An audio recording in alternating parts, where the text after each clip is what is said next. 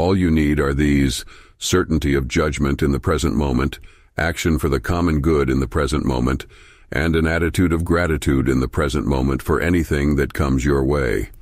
Marcus Aurelius, having certainty of judgment in the present moment, refers to being able to accurately assess and understand our current circumstances. It emphasizes the importance of clear thinking and rational decision-making, free from the influence of biases and emotions. By developing this ability, we can make wiser choices and respond effectively to the challenges and opportunities presented to us. Secondly, taking action for the common good in the present moment is a call to engage in virtuous actions that benefit not only ourselves, but also others. Stoics believe in the interconnectedness of humanity, encouraging us to consider the collective welfare and act in ways that promote the well-being of all.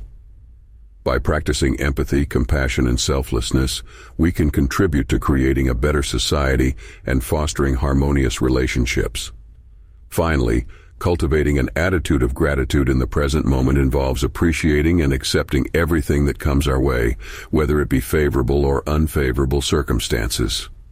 This outlook allows us to find value and meaning in each experience, and it helps us develop resilience and emotional balance.